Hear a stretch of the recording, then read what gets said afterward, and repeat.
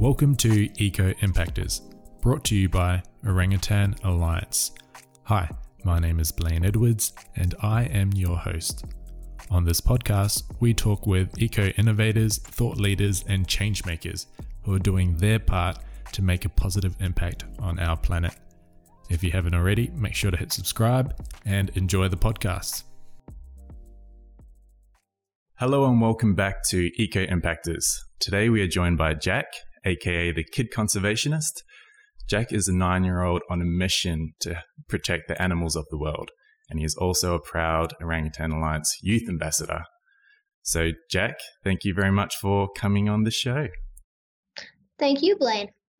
In today's episode, we are going to be talking about some conservation and environmental related challenges, strategies, opportunities from the angle of a young, passionate conservationist like yourself.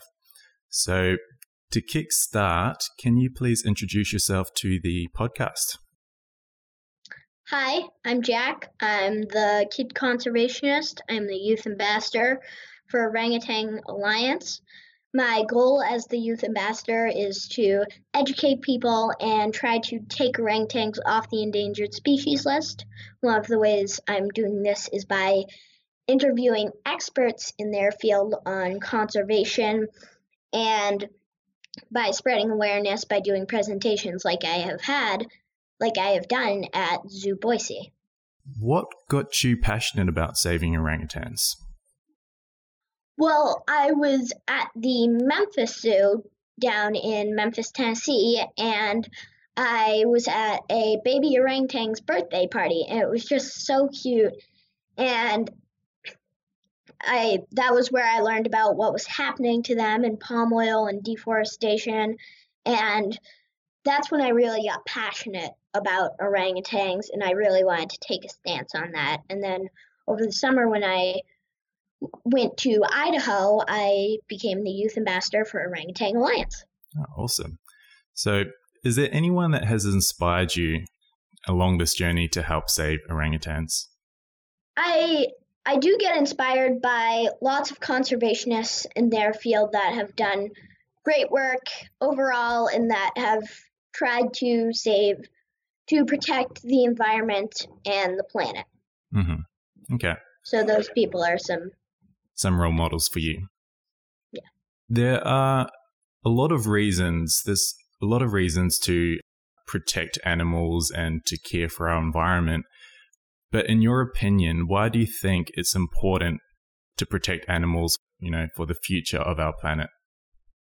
Well, animals are a part of our natural ecosystem, and without them, our planet would fall apart. Like the rainforest, which is a natural form of life. Humans can't breathe without trees, and the rainforests keep getting cut down. And if we save animals, then we can save the rainforest along with it, because the animals help the rainforest run, and the rainforests help the humans run, and it's all just one big natural ecosystem. So if we keep animals alive, it's protecting us and the planet. Yeah, that's one thing that I think we need to convey to people is the idea that this ecosystem is interconnected. All these animals play a role, and if we don't protect one animal, that kind of has a snowball effect for other animals and the whole health of the ecosystem. So why is it important that kids your age express what they believe in about protecting animals and our environment? Well, it's important for kids my age to express it because they're the ones who are going to be affected by this, because it's their generation, it's our generation that will be affected by this if we don't do something soon. So my generation needs to focus on saving these animals to not only save ourselves, but to protect the planet and protect the animals, to protect us, to be good to the environment. We live in a world where the leaders and the decision makers and the shot callers are adults. But what can children and young people teach adults about conservation and environmental issues? Well, kids can really teach adults that there's a lot more children's books out there than adult books on all of this stuff, and the message can get across to kids a little more because their heart is more open and they don't really know what they're going to do yet.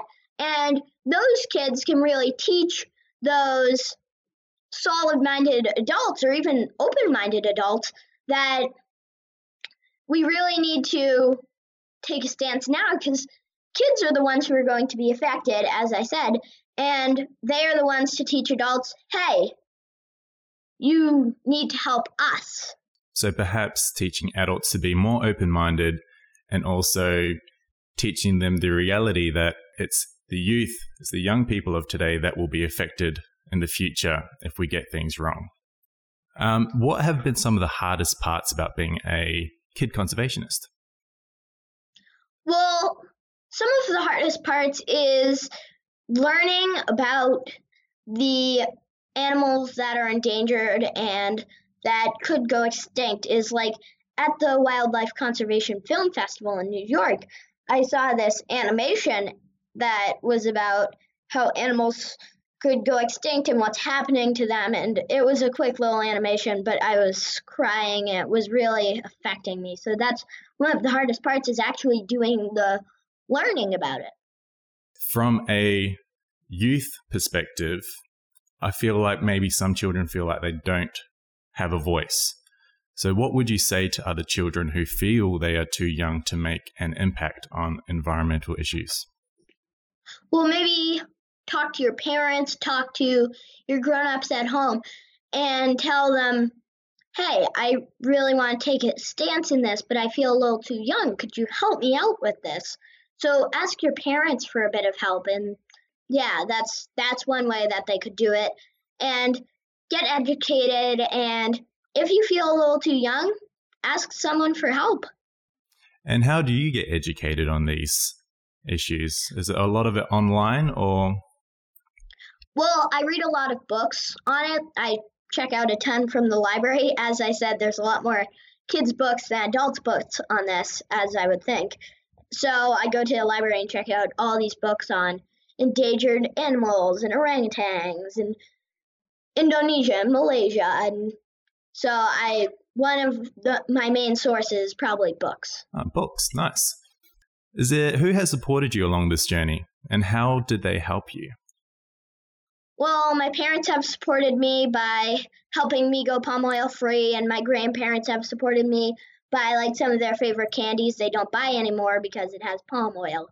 And some of my friends at school, and some of my cousins and neighbors. So really people that I know have said, hey, if this is happening, then I don't want to help this happen. So yeah, so you're passionate about this and you got some support from your family and also some of your close friends. One thing that I'm starting to see is there's a lot more people like you who are taking a stand and standing up for the planet and animals. What advice would you give to parents who have children like you who are passionate about protecting our planet?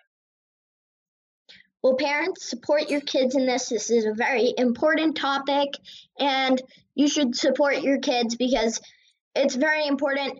If they want to do this, it's the more the merrier to help these animals. So the more support we can get is parents, encourage your kids to do this, help them along the way, and really support your kids on this. Support your kids on what they want to do, no matter what it is. What advice would you give to other kids who want to help protect animals like you? Well, it's a great thing to do. It's good for the planet and it's good for you. It's good for everyone, really. And you should go with what you want to do. So for those kids out there, try your best. Step 1, educate. Step 2, take a stance, do the right thing. And so for you, educate yourself. For others, educate them. For companies, educate them. Step 2, take a stance and do the right thing for yourself. For others, and for bigger companies, like Ben & Jerry's has is palm oil free and eco-friendly. So I know they're one of the companies that do that. And they took a stance and did the right thing when they were educated. Mm-hmm. So if someone young wants to take a stance like you, what are some options for them? Starting an Instagram account, starting like a Facebook awareness page?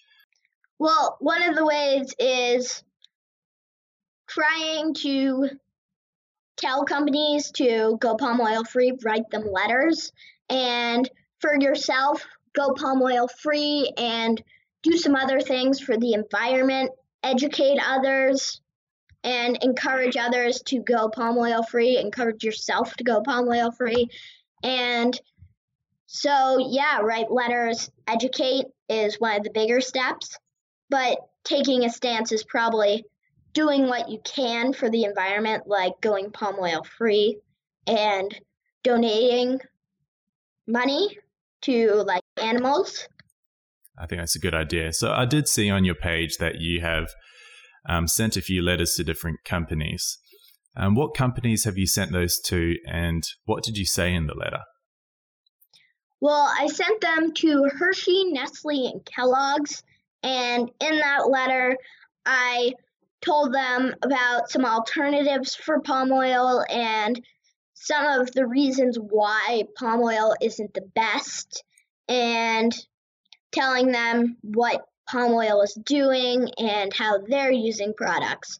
And I actually got a letter back from two of those companies. So they're both hoping to take a stance. Wow, that's actually, so two of those companies replied to your letter? Yes. Well, that's impressive. Well done. Thank you.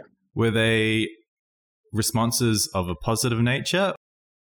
They were both pretty positive, saying like, well, if we're trying to take a stance and do the right thing as you want us to do, and so we're trying our best to do that, and it was really positive. Okay, well done. Do you plan on, because it was such a positive strategy, that one, do you think you'll send more letters to different companies, or were they the main ones? I'm hoping to send more letters to different companies to also inform them about it, as if they use palm oil, maybe they just aren't educated. Maybe they don't know step one. So if you don't know step one, you can't do step two along with a lot of other processes. Like if you want to do a presentation, first you have to do the research. Definitely. All begins with step one, which is the education. So you mentioned this is a new journey for you, 8 months in. What are your plans for the near future? Do you have any interviews that you're going to have with people, doing any talks, anything like that planned? I'm hoping on working on a few different videos. Maybe Orangutan Awareness Week is coming up, so I'm thinking about making a video on that. And so always new things to come, and fingers crossed we can learn a little more from others no matter what. And so always educating, and more ways to educate and more ways to take a stance and do the right thing are always popping up just around the corner. And I want to find more ways to do that. Yeah, I think that's a great idea. Okay, so we're nearing the end of the interview. There's a couple more questions I have left. Before I get to the last couple, how can people connect with you online?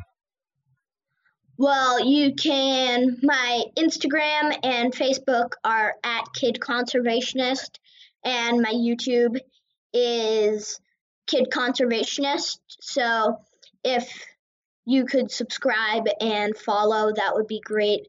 And also take a stance and do the right thing, educate others, and if you want to get in touch, send me a message through one of those, or comment on YouTube, or comment on one of the posts. Mm-hmm. I think I may know the answer to this question, but what is your favorite animal and why? Well, I like orangutans because they're just so cute. They really are. They are And cute. I also like dogs because I have a pet dog. Yeah. They're really cuddly, and he's a small one, so he likes to cuddle.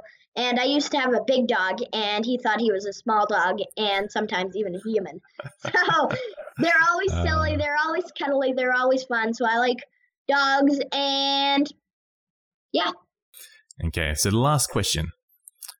What do you hope, this is a big one, what do you hope the world looks like when you grow up?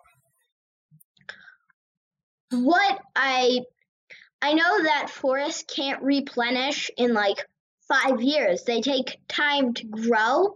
So the damage that has been done, we can still do.